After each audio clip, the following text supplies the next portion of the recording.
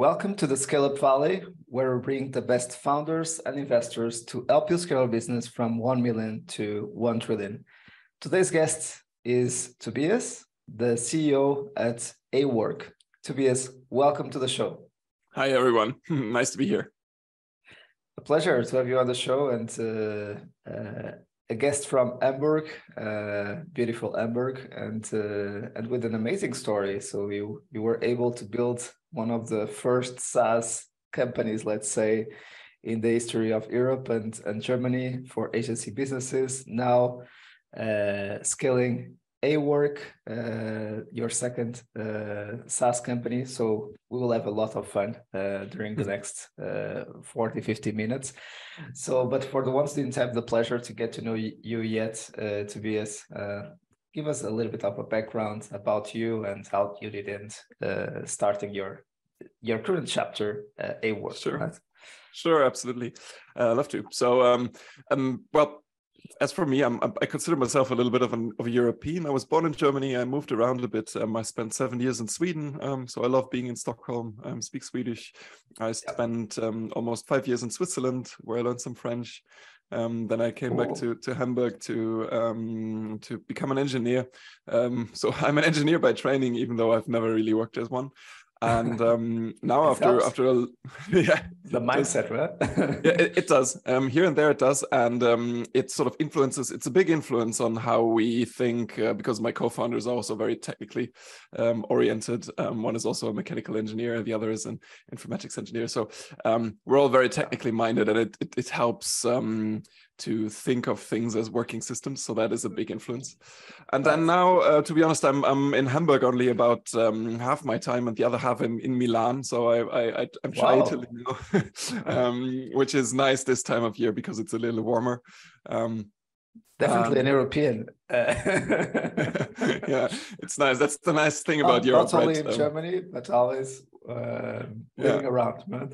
That's what's so wonderful about Europe these days, right? You have all these so different cultures that are just within grasp. And to be honest, Milan is just the spider in the web. It's so beautifully located south of the Alps, and then 2 hours in any direction. Europe is just beautiful. So that I really enjoy that. And then, well, after university, I was on my way to become a management consultant because I did an MBA during my engineering masters as well. I met my co-founders during that time, but we were all on the way into corporate jobs, and I was planning to become a consultant. And then, fortunately, we had the idea to just give this a try. We had for some university projects, we had developed a piece of software that helped us organize projects. And some of our clients from those days actually asked us whether they could buy that. And it was not for sale. It wasn't even ready to be used commercially in any sense of the word. It was buggy and sort of a homebrewed piece of software. But it got us thinking that there actually might be a market for a piece of software like this. Can we scale this? Can we start from scratch? And to be honest, sometimes part of starting a business is just having the opportunity. And we did. There was 3 of us. We were all able to code. It was really easy for us to start. We had the basic idea.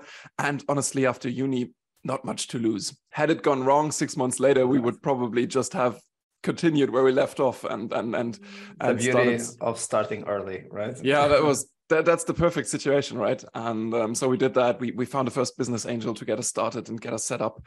And I think we made about every typical mistake that you can make as a first-time SaaS founder. So we had to switch customer group completely from a very conservative mechanical engineering crowd. I remember when I did client visits in 2011, 2012, I put on a suit and a tie and I drove out to the German small country towns, and I told those guys, I have this piece of software for you, it's going to change your business. And they were looking at me and going like, okay, yeah, but for a demo you need internet, right? Let me see if that works today. And so we quickly realized that we might just have a good idea, but the times are not quite ready in that industry yet. And for the ones realizing that Tobias is talking about 1950, you started the company in 2012, right? Yeah, because roughly, sometimes someone was telling me that it was kind of in the last decade that we had the first smartphone, a lot of stuff, right? And we have those posts about Uber, Airbnb, and so on. But sometimes we forget that this is something still very recent. It feels that we have always lived with that for the past 30 or 40 years. Well, yeah, especially when you're from the tech bubble, right? Like us, when you're completely surrounded by tech all the time, and connectivity is something that you're so used to, you don't even realize that it's there anymore. And then you just switch from being a city dweller to sort of slightly more out on the countryside. You switch industries a little, and suddenly you realize, especially in Germany, that there's a huge gap. And now, I mean, obviously that has changed over the last 15 years quite a lot, but still, in those days, it was a big problem for our business model. So we had to shift that completely. We started out, even though we had pretty small customers in the day, we started out with a direct sales outbound sort of sales process without having any background in that field. So we were quite bad at it. It worked in the end, but it took us a long time. And then we realized we need to switch to something more scalable. So we switched that part of the business out for an online marketing process. We started with a tech stack that the three of us just knew. So the decision on what kind of tech stack do we use to implement our SaaS was a quick one. We had a beer, and then we had a talk, and then we found out, well, this is the tech stack that we all know, and it's kind of simple. Let's go for that. So we did, and fast forward a couple of years, that probably wasn't a smart decision. We had a lot of technical debt. We were stuck in a framework that was just slow, not built for the kind of application that we had in mind. So again, we had to switch all of that out in order to be able to keep going. So I think a lot of these classics that you hear about when you read those 10 things I wish I would have known when I started, we did a lot of those. But for some reason, we were always just about clever enough about it for all of this to still make sense for us. And then we got some investors on board, first some business angels, finally a fund. And also for our investors, it was always just good enough to keep going. It was still interesting for everybody, and we had a great team. We had a good time too. So that was interesting. And then finally, about 10 years after starting the business, we had become, switching business models here. So we had become the largest or second largest ERP for creative agencies in the DACH region. Amazing. And then we sold the business to a private equity fund, which was a great outcome for everybody involved. It gave us some entrepreneurial freedom, and it was a good exit for our investors as well. Yeah, and then we started again out of the box. The three of us decided to go again and started awork. Yeah, and maybe now kind of covering what is awork and what you guys are doing at awork. Right. So, to put it simply, awork is a work management tool. So think Asana, Monday, ClickUp, that sort of space, especially for project-driven businesses. Think creative agencies, consultants, architects, etc. And it especially solves their need for advanced scheduling, planning, and time tracking, which none of the other tools do, because they focus on the large enterprise opportunities and build complexity into their tools, but they do not focus on that particular business. And that creates a big headache for these people, because they have an acceleration in the frequency that they deal with projects. That's just how the world works. They need to deal with a growing creator and freelance economy. And they need to network more between different companies and partners, etc. And that creates a very complex scheduling and sort of the question, I'm a project lead in a fast-moving creative agency, and I go, I don't know if I can take this next project. It's just too intransparent. And mix that with people suddenly being at home and having to coordinate with their private lives as well during the same hours, it creates a scheduling mess. And awork finally solves that and gives them one sort of peace of mind in their work management. That's what we do. That's a big problem, definitely. Even in the past, when I was leading a branding agency as professional CEO, I was involved in building a project management tool. So crazy so project to be able to understand kind of what was our profitability per project, per customer, understanding the time allocation, but we never got to that level of sophistication. But yeah, we were just looking for the basics. I'm talking about 2008, 2010. So yeah, at the time we didn't have so much the SaaS concept. It was really paying someone to develop the platform and working together and then paying the updates. So not a SaaS solution Right. yet. Would love to have that. Cool. And in terms of stage of growth, Tobias, I know that you have raised an exciting 5.3 million US dollars A round. Yes. But where are you in terms of headcount, revenue, if you can disclose those kind of growth metrics? Sure. So our team has just reached 35 people roughly. About half of those are based in and around Hamburg, and the other half is all over the globe. So from Brazil to Italy, we're spread out, cool. Building a hybrid team, which is a lot of fun. We're moving towards 2.5 million euros in ARR, growing at something between 5 and 8% per month. So that's pretty healthy at the moment. And we have about 2,500 clients. So that is companies, accounts that use awork commercially, about 25,000 users roughly on the platform. All of that, I guess, is pretty healthy for the stage that we're in. And we just closed the Series A exactly because out of the old exit, we invested 3 million euros of our own money into the company to get started. So did our own Series A funding, which was a luxury. That was really a dream come true to start a business, obviously. Right. And then now we got professional partners on board, especially to drive this next stage of growth, bringing the team above that 40-45 people threshold, starting internationalization across or out of the German speaking regions. All of those things are definitely very capital and know-how intense, and it's really great to have European partners on board to do that. Got it. That's super exciting, amazing metrics. And in terms of the expansion, are you considering European expansion or also US expansion, Latam, Southeast Asia, more exotic destinations? Sure. We're definitely considering all of those. We're starting with the European expansion here because that is, for us, it's a natural and also an easy and it's a simple target because we are a European company, so we have some trust credit, I guess, for a lot of European users. It's easy for us to expand from a legal perspective across the EU. There are a lot of countries that we can reach with a bilingual German-English setup, both in terms of sales, in terms of marketing, in terms of customer support and all of that. So regions like the Benelux, the Scandics, maybe the UK, a bit more complicated, obviously, are sort of natural next steps, and then we'll take it from there. Right. Got it. Makes a lot of sense.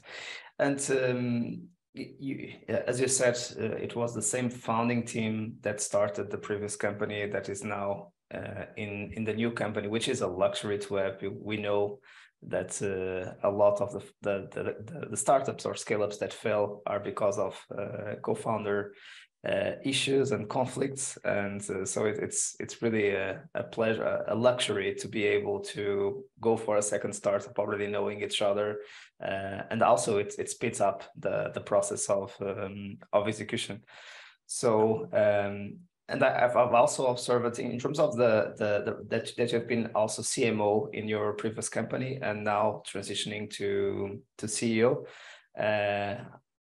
Did you have any other pivots in terms of the functions of your previous leadership team? So how has it been this evolution from one company to another and all those years together? Right.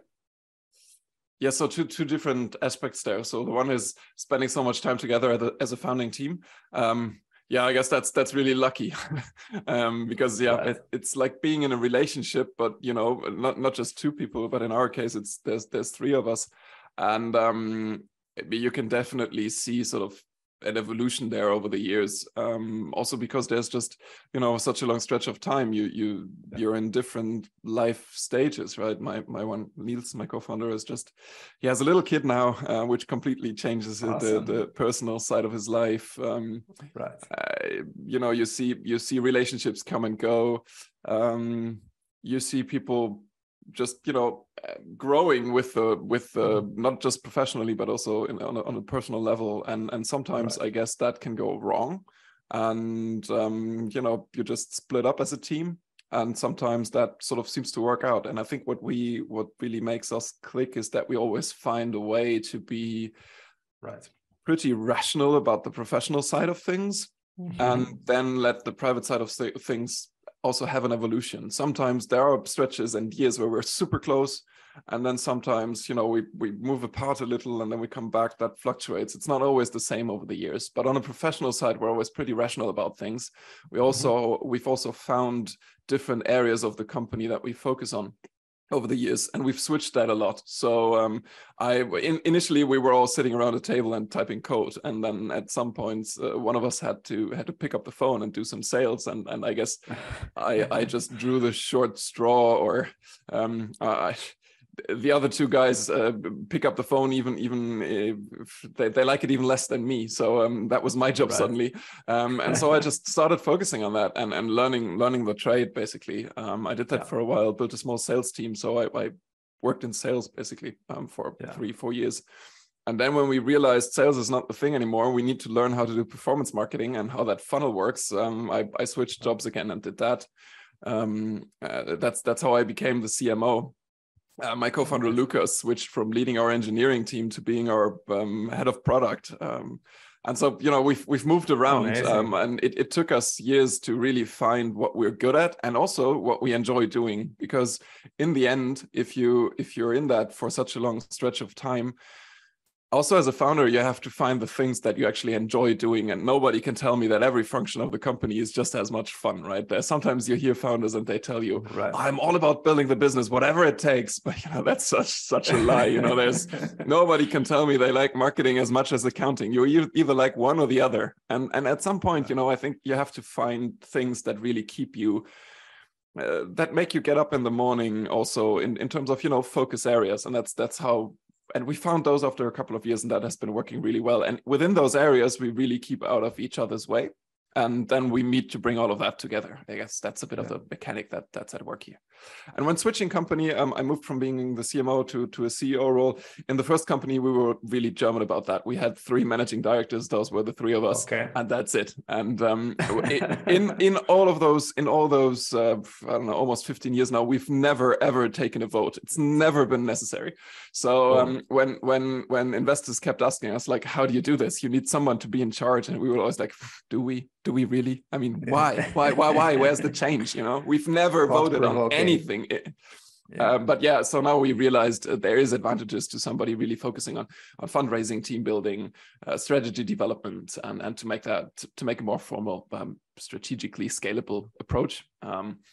So I transitioned again and handed over marketing to a longtime employee who's been leading our marketing team before. She's now the CMO. Again, amazing. Not only the founders transitioning, but also talent from the previous company that you already know. That was amazing. Our entire leadership team were either people who moved over from the old company directly, or some we were able to hire back. Our CTO, for example, used to be our old CTO as well. Then he moved to Silicon Valley, spent a couple of years at Auth0, and then we were able to hire him back. Same goes for our chief customer officer. So that's a really nice mix coming together. And your co-founders are currently in what positions? Just out of curiosity, of course. One is the CFO. He also dabbles a bit in our backend infrastructure because that's a bit of that's very dear to his heart. And the other one is our chief product officer. So he does all the visionary product design from customer research all the way to button design is sort of his scope of expertise.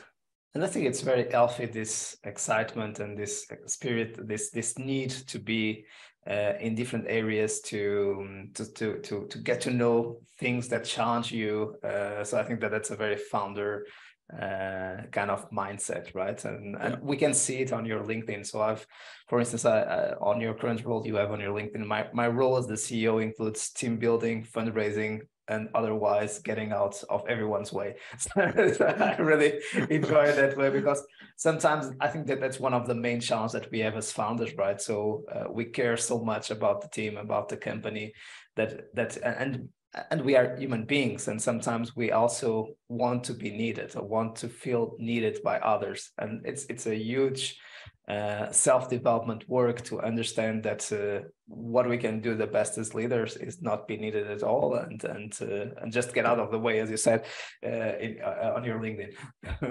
Yeah, and focus on the areas you can actually create more value than the people you've spent so much time finding for your team, right? And I think there are so many quotes about that. There's Steve Jobs quotes about that, hiring smart people and then get out of their way. Yeah. There's Reed Hastings talking about that a lot. There's so many great entrepreneurs talking about, you hire the greatest minds that you can find, and then, let them do the things that you hired them for. But then again, you're suddenly in that position where in the beginning, you had to handle everything. So you're such a concentration of knowledge about the business that you've built, that it's really difficult to take that step and really let go of those topics. I think we've become better at that we've gotten better at that over the years. But yeah, still a thing. Yeah, and vice versa also happens. If you had a very long corporate or professional career, if you are trying to start a company, you have the need of having all the areas divided and to have someone responsible for each of the areas.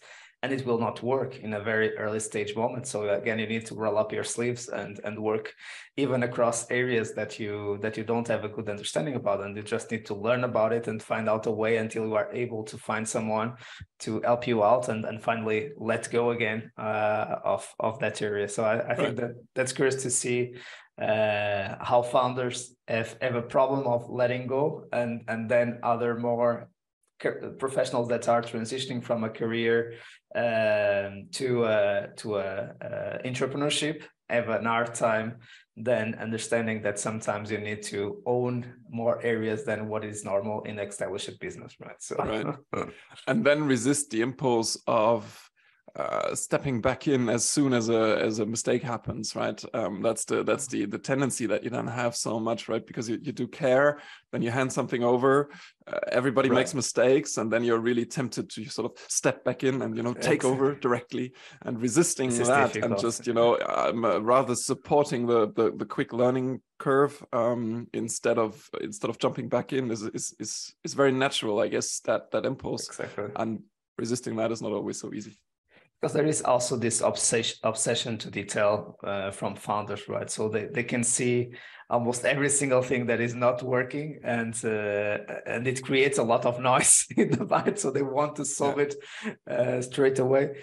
But anyway, I know that you love the topic of how to be happy at work. You are a great evangelist about that, and I think that's your SaaS solution today also relates to that topic, and that's one of the reasons you enjoy to talk about it. So what have been why, and what have been some of your reflections about that? Right. So work happiness at work is something that is very dear to our hearts, because in the end, the public discussion is usually about work-life balance in some form or another.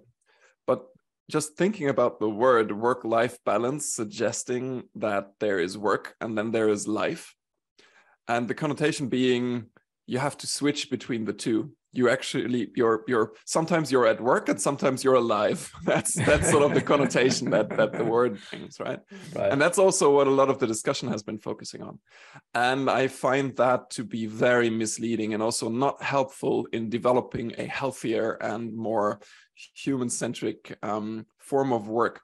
And that is what I believe new work and the evolution of work, the future of work, should be all about: to find ways to use technology, amongst others, but also just cultural lessons that we've made over the last decades to actually improve the way we work. And I think happiness is a key element of that, right? We should be able to pursue happiness not just in on the personal sides of our lives, but actually also on the professional side of life, and to be able to integrate those two in a way that is fulfilling and doesn't require compromises on all sides all the time. And when you really think that through, it creates that has a lot of consequence. it shapes the way that we try to build our own team, and the way that we try to build flexibility and flexibility into the way that we work at awork. It also influences the way that we design our product, because we think that organizing work is one part of making that happen, and organizing it in a way that is transparent and that allows everybody to merge those two spheres of our lives in a meaningful way that is still productive is also a consequence of all of that. That's maybe a bit of an intro into that topic. There's so much to talk about that, but that's the rough idea. Just a comment on that. Yesterday I was in the feed of LinkedIn, and unfortunately I was not able then to, because I had another distraction, I was not able to keep reading the post, but it was a CEO was sharing that he shares also his personal calendar with the team to provide a kind of an example. So he puts there the sports that he does, any time off that he takes in the middle of the day at work, just to take care of the kids or to take care of home or whatever it is, because it really shows that it is okay in the company to have that time off and to take care of yourself during working hours, and then you can always compensate or again integrate both areas. And I think this is really important. We always repeat this, that the example comes from the top, but sometimes we still have this thing of this is private. We should not share this, or what will the people that work with me think about me if I'm just having a run during my work day. But maybe if I'm doing that, I'll be much more productive, and I'll be much healthier than just being full of anxiety or not having a good day, or things are not working for me, and I just need some time off and come back much fresher and much more productive to keep going. Absolutely. And I do that as well. And I don't share my complete personal calendar, because there's lots of stuff in there that, people are nosy too. There's sort of a limit. But I do put things that I do during the day where others would usually think, well, he's at work the entire day. When I go for a run, I put a running break into my calendar. I set my Slack status to I'm on a run. That is when I have an appointment, I don't know, I go, have my hair cut. I set my Slack status to that, so that people actually know, well, he's out and he's not, doing meaningful stuff. He's just sitting in a chair and getting his hair cut. And I think that is okay. That is one part of being professional about this. The other way around, I'm also the typical guy who will send you an email on Sunday evening because I'm on the couch and I have my laptop there and I'm going to work there. And if anybody tries to tell me, well, Sundays is not for work, I tell them, well, who are you to tell me about my Sunday? Leave me alone. And those two things go hand in hand, right? It's not about, there's no authority out there telling us this is work, this is life. That doesn't work. That's not how it works. Literally. It's our lives, right? We can do whatever we want with them. And there are certain rules, certain things that we are being evaluated for, right? And so am I, for goals that we reach, for projects that we deliver. But how I go about that and what I think is the most meaningful way to get that done is still up to me. Nobody else is going to tell me how to go about that.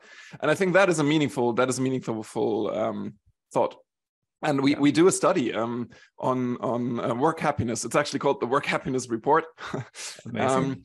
And we've been working with a professor from Berlin. Also, she's a professor she's a psychologist specializing in work happiness. So she's developed a model of what the factors, the key influences are that make people happy at work. And there's 3 of them. And one is professional community. And people who feel that they work in a community that actually understands them and supports them in a professional manner. And examples are, you have to take care of something that is urgent in your personal life, then the community will deal with that and handle the cool. yeah, whatever you need to do. Yeah, whatever it is. And in the other direction, something goes wrong. How does the community handle blame and shining a light on what went wrong and learning from that? So those are aspects that make up this factor of professional community. And teams that are really strong in that will also be strong in something that is pretty well known in the community, psychological safety, right? So teams where it's okay to take risks, because taking risks is part of the DNA of those teams, and that is how you grow and that is how you perform. Those two are very linked closely together, and they require that sort of flexibility, because otherwise I'll always be stressed by external factors, and if I can't alleviate that stress in some way that is okay for my team to handle, I won't be able to perform. Right. Super important. So the 3 points are professional communities, psychological safety. And, no, it's a professional community. Self-actualization. So being able to put your own ideas into practice. And just to give a little fact on that one as well, about 57% of all knowledge workers tell us they are not able to put any of their own ideas into practice during their work. Now that is astonishing, right? Because these people are all in knowledge work. They're hired for their smarts, and then nobody lets them act on their ideas. No wonder they're grumpy, you know. Right. I would be. And the third one is sense of purpose. And sense of purpose is much broader than company purpose. We're not talking about mission statements. These can support that, but it's also about having the feeling that my work, my detailed work, is actually a meaningful contribution to what we're trying to do at large. Yeah, those are the three. So sense of purpose, self-actualization, professional community. Love it. So it really helps. And unfortunately, we can see that. I think that the sense of purpose is getting closer. I think that companies are more aware of that importance. And of course, people are choosing the companies that are really authentic about the impact that they have in a specific area or mission. But definitely this professional community, it's an hard job to have a team that really supports each other and accepts each other. And we know it is so much better to work with people that we love and that we have fun working with, and the work or the output, let's say, or the outcome of the work comes much better, right? Absolutely. And again, it provides a structure that we feel safe, supported, and also driven towards success in the end. Is something that goes hand in hand. I think that connection is often ignored. Interestingly, so if you look at those three factors, they create an environment where people are happier at work. And then happiness at work is one of the key drivers for creative and innovative behavior.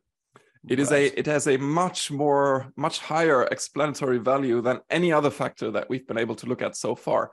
And it's far above things like salary, and you know, we're talking 10 times. So especially if you're in the knowledge industries, if you're employing a lot of creative people or relying on their capability to come up with innovative ideas, and your culture doesn't support those three basic layers of making people happy at work, it's no wonder they won't reach their creative potential.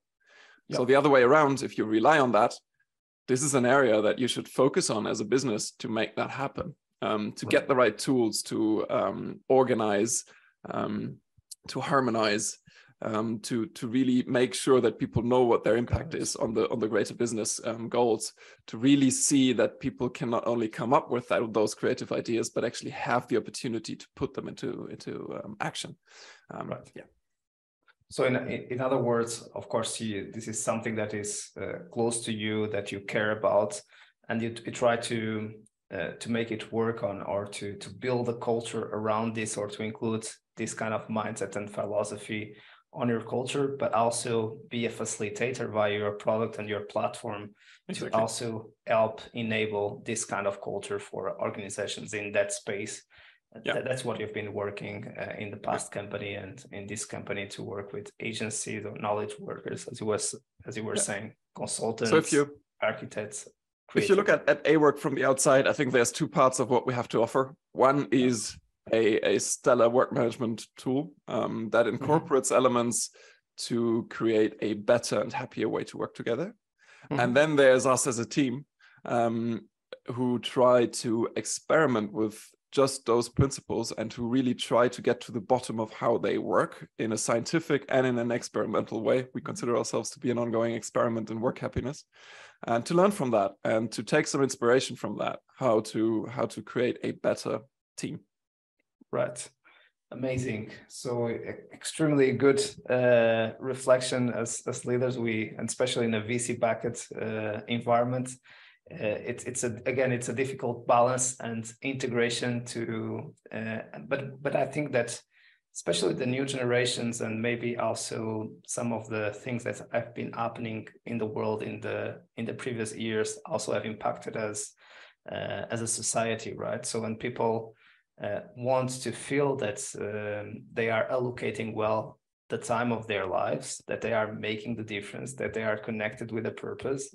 And again, they also feel that they need to be paid accordingly. So it's really putting much more pressure on the company and on the leadership.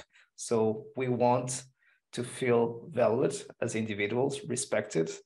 We want to be compensated by that, and we want to work in things that really deliver value to society and impact others, right?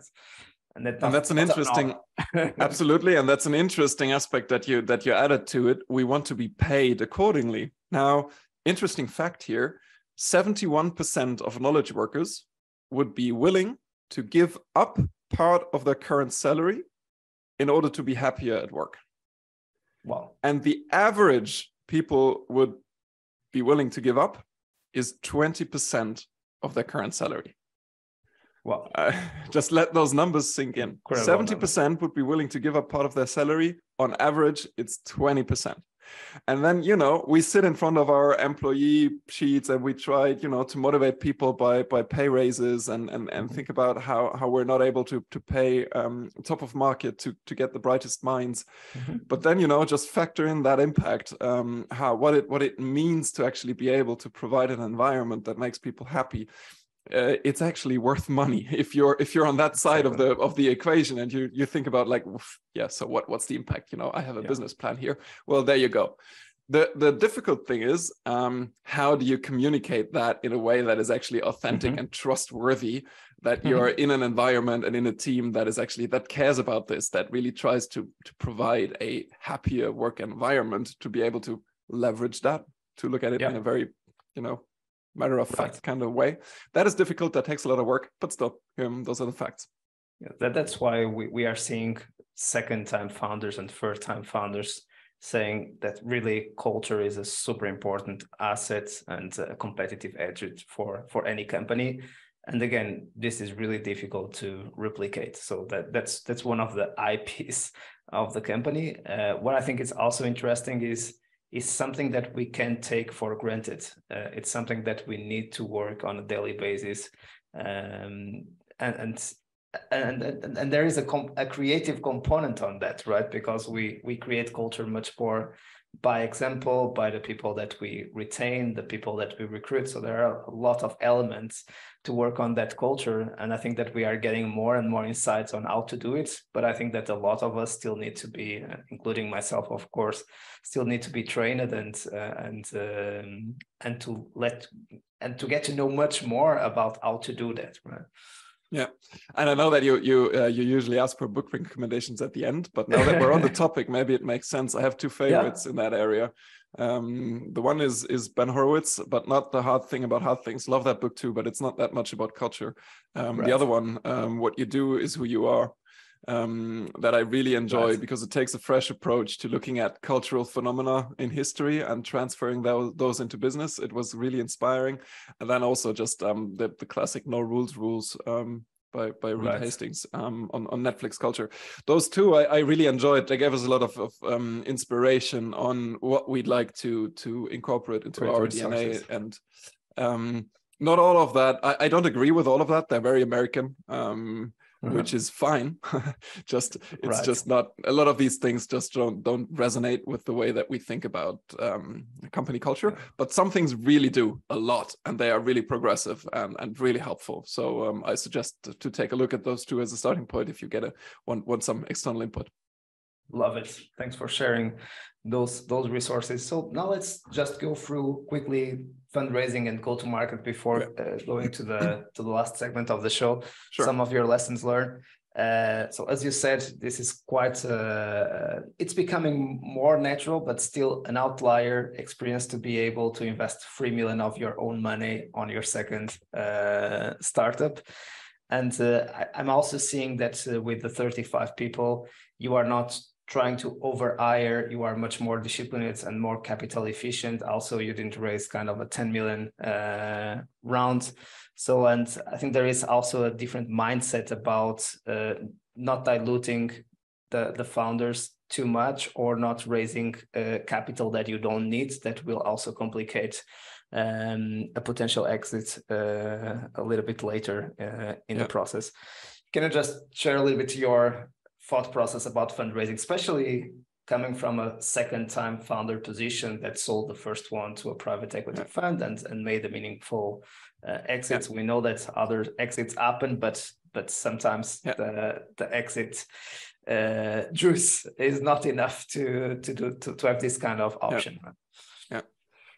Lots of things going on also, because currently recommendations are so varied at the moment.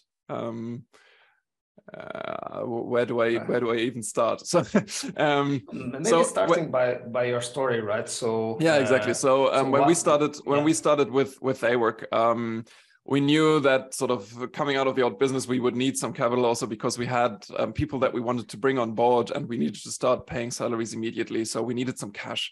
And there was also a couple of things that we knew would be really important, especially in a crowded market like work management, that we needed to prove before going out to raise funds that we could actually deliver on.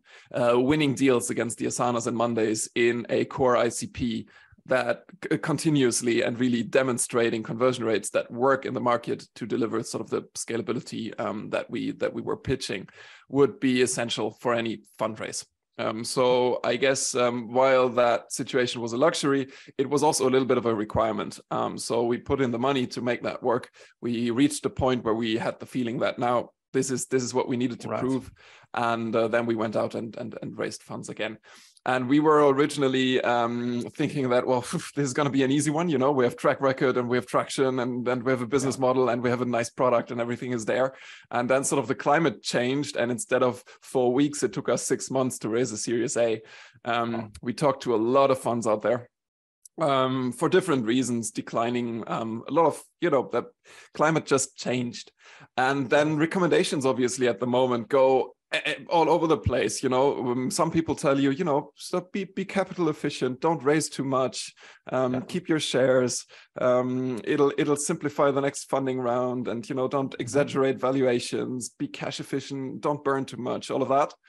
And then there's the other people telling you, oh my God, you can get money, grab it all, get as much as you can. Runway by the same amount of equity, right? I mean, that sometimes you really don't know what to believe and what to trust when it comes to these recommendations at the moment. And for us, we've always run a pretty capital efficient shop because we had to, and also because we think it makes a lot of sense not to raise way more money than you actually need, and especially when you consider that it has a lot of consequence in your business plan, right? We put together a business plan that we don't do over the top business plans. We do business plans that are ambitious and that we usually deliver on our business plans, more or less. And also the ones that we pitch. I always tell investors, this is our plan. Here's the last 5. We delivered on all of those. We're going to deliver on this one as well, plus minus. So be careful deducting stuff. You just want to invest in a good opportunity. I don't know, kind of a weird approach, but I feel so weird exaggerating business plans. And then when you change the amount of money that you put in, the entire dynamic in your business plan changes, right? The hiring dynamic changes, the risk that you take in scaling your go-to-market changes completely. And once you embark on that direction, it's so difficult to turn back, and you can always accelerate slightly faster. If you realize, wow, traction is good, all of this works, you can always take some of that budget and invest it earlier on. But that is a very reasonable way to go about that, right? It's a very entrepreneurial way to think about that. Right. It's not at all the Silicon Valley all or nothing kind of way to build a business, but it feels much, much more reasonable, sustainable, sensible. And is the business plan still ambitious? Hell yeah. It doesn't deliver itself. Otherwise, for us, it wouldn't be a financial opportunity for us otherwise. And we try to find the balance there. And that's how we also reached that amount of money. This was sort of the minimum amount that we needed for a meaningful impact. So below the 5 million, it would have not made sense to raise capital, because then we could have, scratched together everywhere else, and sort of the overhead and the shares and everything wouldn't have made any sense. But starting at about 5 million, we actually have a meaningful impact on the business. That's how we arrived here. And Tobias, just to clarify, so kind of your first pre-seed and seed round has been made by the founders, the 3 million, and then you went to raise just the Series A from external investors, or did you raise a previous round also? No, we didn't raise a previous round. We brought a couple of business angels with us from the old company as well. Got it. So I think Niels, Lucas, and I provided about 75%, and then they provided about 25% roughly. That's roughly the share. Okay, so it was kind of pre-seed and seed all together, and then you went to raise Series A. So we are seeing through the new playbook that a lot of founders are starting with the pre-seed round, but we are seeing now second-time founders trying to skip the pre-seed round and go to the seed round, as it happened in the past, just starting with an angel round. But here it's even more impressive. So you almost started with an angel round plus your own round that was kind of pre-seed and seed, and then raising an official Series A round, which is quite interesting. Cool. And great perspective about the different options. I also like to talk about one of the recent posts of Jason Lemkin. If you raise too much, especially when you are getting closer to an exit, or when the business model is not growing accordingly to what you planned, because maybe the business doesn't have the potential to grow so quickly, or you are not able to find the lever to go through the growth plateau or to unblock the growth plateau, then you don't have any options to exit because you have raised too much money. So but you are right. There is no right or wrong.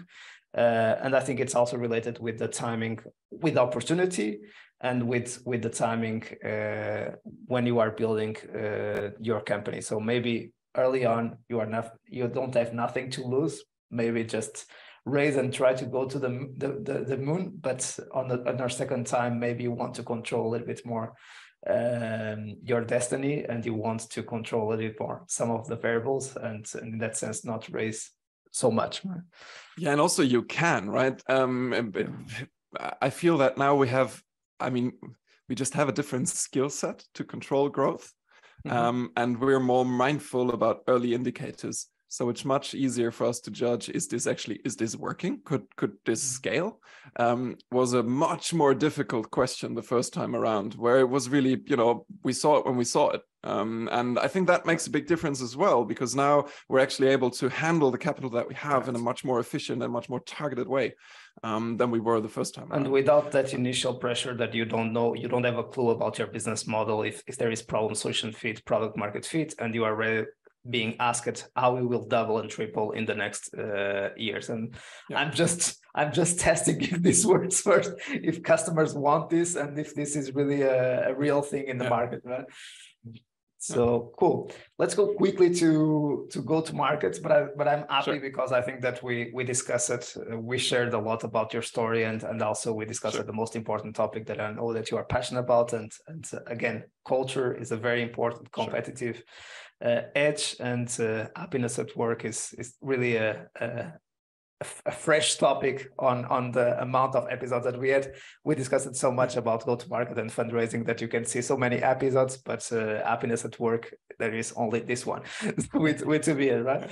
So let's go quickly through your lessons on the go-to-market. You were just saying before that you started with the outbound going to small towns and talking to business owners and so on, which has been the classic strategy of all businesses, and I think it's the new waves that brought the inbounds, the product-led growth, the bottom-ups versus top-down way of selling. But let us know a little bit of some of your lessons learned with your two companies. Sure. So let's start at the beginning. We did outbound sales because it was the only way that we knew how to reach people. So we picked up a phone and we gave them a call. It's as simple as that. And we didn't have a lot of money to do anything else. So getting a list of people that, you know, seem to fit the profile and giving them a call, and then experimenting as much as we can with sort of the approach on the phone and everything, doing a really classic bottom-up sales approach, was just the only idea that we had. So we did that for a while. And, you know, when you do something a lot and you repeat it a lot, you get better at it over time. So we scaled that. We built a small team. I think we were 6 people doing outbound calls, sort of tops. You could do a lot of calls with 6 people. So that worked okay.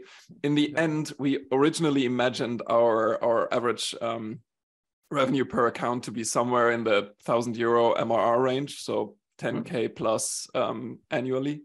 Right. And for that size of business, it does make sense to have a process like that in place. In the end, it turned out our ARPA was more like half of that.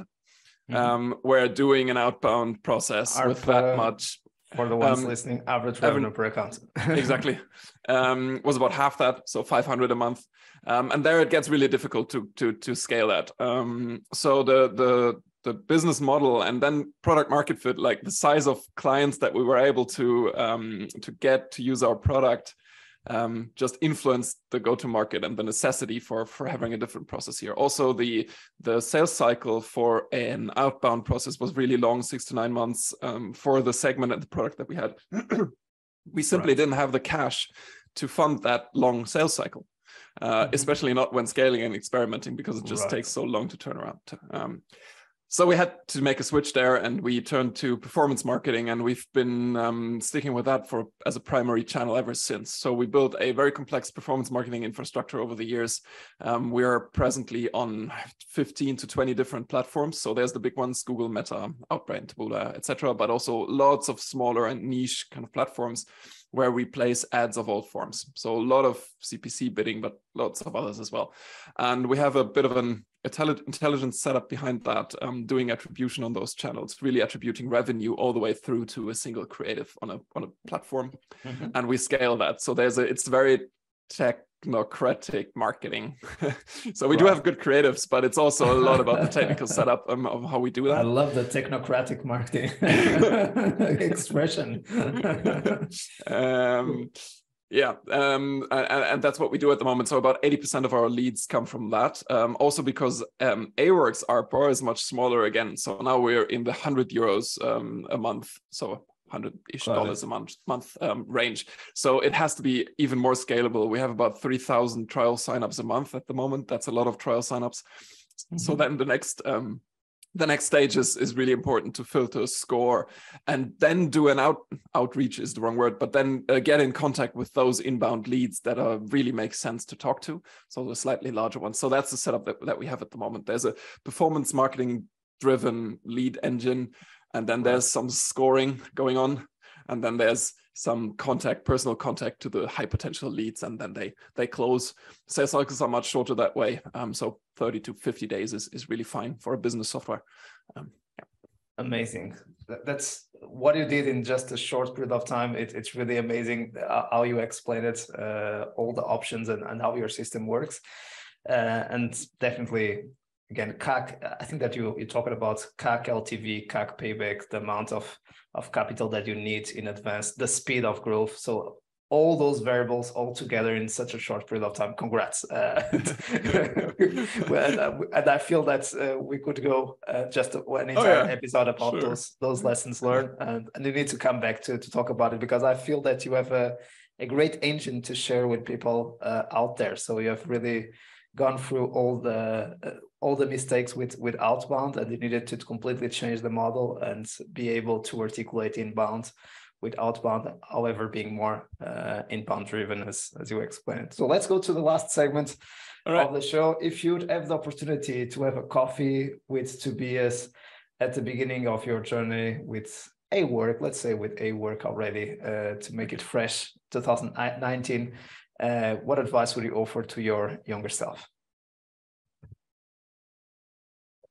Be much more selective about the clients that you talk to. So starting with awork, we had a very broad approach.